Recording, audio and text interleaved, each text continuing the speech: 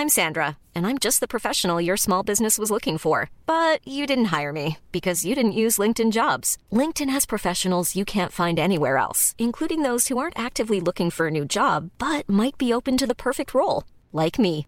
In a given month, over 70% of LinkedIn users don't visit other leading job sites. So if you're not looking on LinkedIn, you'll miss out on great candidates like Sandra. Start hiring professionals like a professional. Post your free job on linkedin.com/people today. Hello and welcome to this month's Patreon preview. And I am a little bit late with my Patreon preview this month. You'd have to forgive me. I just forgot. I forgot. That's the excuse. If you're curious about Patreon and you want to hear what is available if you sign up, then please stick around for this mini episode. I mentioned Patreon on every episode, so at the beginning of each month, I am going to give you a little preview of what is available on patreon.com/real life ghost stories. So you can sign up to Patreon for either $2 or $5 a month to get all of the main and mini episodes of Real Life Ghost Stories completely ad-free. There are also extra film reviews, giveaways, bonus Q&As and much more. Remember, Patreon is entirely flexible and you can delete your pledge instantly at any time.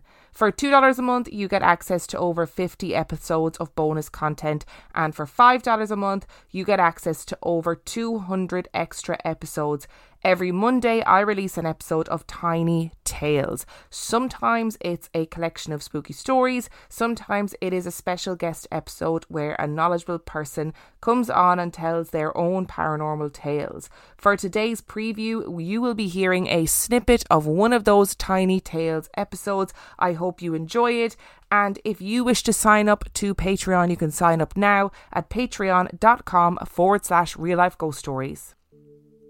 At one time, Hall Branch Plantation, not far from the small town of Amelia, Virginia, spread over more than 15,000 acres, and the manor house, with its tall chimneys, dry moat, and numerous outbuildings, was one of the gems of the antebellum architecture. As the years went by, the estate was reduced, the house fell into disrepair, and the gardens and rolling lawns became overgrown. Then, in 1964, Carey McConaughey and his wife Gibson bought the property. Mrs. McConaughey's grandmother had lived in the house many years before, and Gibson had visited the place when she was a child. But for 50 years, no member of her family had occupied it. By August the 13th, 1965, the house had been restored to the point where the McConaugheys could move in. After 4 years of hard work, the place had regained its old style, and in 1969, an elderly cousin gave Gibson a present, a large portrait of a distant and long-dead relative named Florence Wright. All Gibson's cousin could tell her was that the portrait had been done at a summer home belonging to the Wrights in Duxbury, Massachusetts, and that Florence had died suddenly just before it was finished, when she was still a young woman. He added that the portrait was in pastels and was beautifully coloured. When the McConaugheys had uncrated the portrait and cleaned the glass, they were astonished to see that the work was in charcoal. Instead of the glowing pastels they expected, they saw a composition of blacks, greys and dirty whites. Despite their disappointment, however, they hung the portrait over the library fireplace. A few days later, when Mrs. McConaughey was in the basement, she heard women's voices coming from the library, and, supposing that some friends had arrived unannounced, she called out, "I'm coming right up," and went upstairs. She continued to hear the voices until she was just outside the library door, at which point they stopped. The room was empty.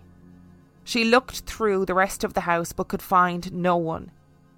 A few months later, in February 1970, Carey McConaughey was sitting in the library reading a newspaper when he happened to look up at the picture of Florence Wright. If his eyes were not deceiving him, part of the painting of a rose standing in a vase on a table near the young woman was no longer a muddy grey. It was slowly turning pink. He got up to study it more closely. Not only was the rose gaining colour, but Florence's formerly charcoal black hair was lightening. Her grey skin was taking on the hue of living flesh. and colour was creeping into almost every grey and black tone in the picture. In the days following, the colours grew more vivid. From time to time, women's voices were heard in the library, but no one was ever seen there. In a few months, the portrait was fully transformed, revealing Florence Wright as a blue-eyed, red-haired girl sitting in an upholstered green chair. The vase in the painting turned a pale jade green, and the rose in it a soft pink. Once the portrait's transformation was complete, the McConaugheys no longer heard the sound of women's voices in the library. According to a local clairvoyant, who had heard of the portrait and examined it, Florence's spirit was locked in the picture because she died before it was finished, but she had the power to drain it of all colour if she did not like the place where it hung. To restore the colour, she had enlisted the help of 2 other spirits, and theirs were the voices heard. If the spirit of Florence Wright was content at Hall Branch, some other entity seems to have been far from happy there. 3 months after they moved in, on November the 23rd, 1965, the McConaugheys were awakened by a woman's scream. It seemed to come from one of the floors above them, and they rushed upstairs to investigate. Their children were standing at the foot of the stairs to the attic and said that was where the scream had come from. The family's 2 dogs seemed terrified. Nobody investigated the attic until daylight, and when they did, they found nothing wrong. 6 months later, to the day, the McConaugheys again heard the blood-curdling scream, and once again found no source for it. This happened twice more, again at 6-month intervals, on November the 23rd and May the 23rd. The screams were replaced by the apparition of a young woman. She was first seen by Gibson McConaughey in the summer of 1967. I could plainly see the silhouette of a slim girl in a floor-length dress with a full skirt. It was not the wide fullness of a hoop skirt, but one from an earlier period. I could see no features, but she was not transparent, just a white silhouette. I saw her for perhaps 10 seconds. In the next instant, she was gone. There was no gradual fading away. She simply disappeared from one instant to the next. Several nights later, one of the McConaughey's daughters was kept awake by the barking of the family dog on the porch, and so she let it in. The animal instantly ran past her towards the living room.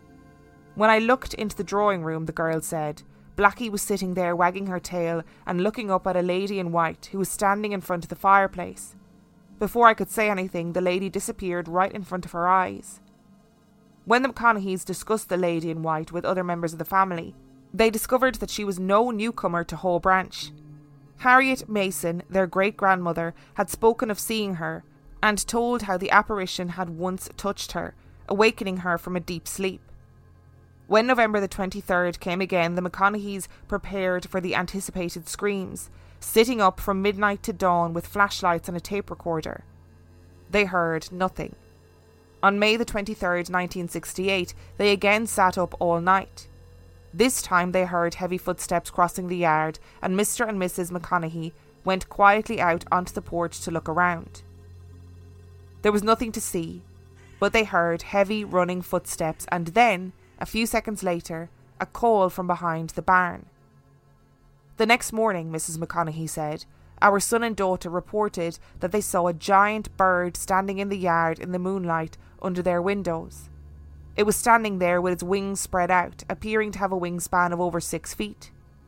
The bird itself was never seen again, but the unearthly screech was heard on the 23rd of May and November several times more. The woman's scream was never heard again, nor was she seen. But other curious things occurred in and around the old house. Sometimes, for example, the scent of roses or oranges would pervade the rooms, though there was no roses or oranges anywhere in the house. There were also inexplicable noises, sometimes the heavy thud of something falling into the moat and the sound of cowbells circling the house at night. No source was ever discovered for these sounds. Another time, what seemed to be a man with a kerosene lantern came out of the barn and approached the house.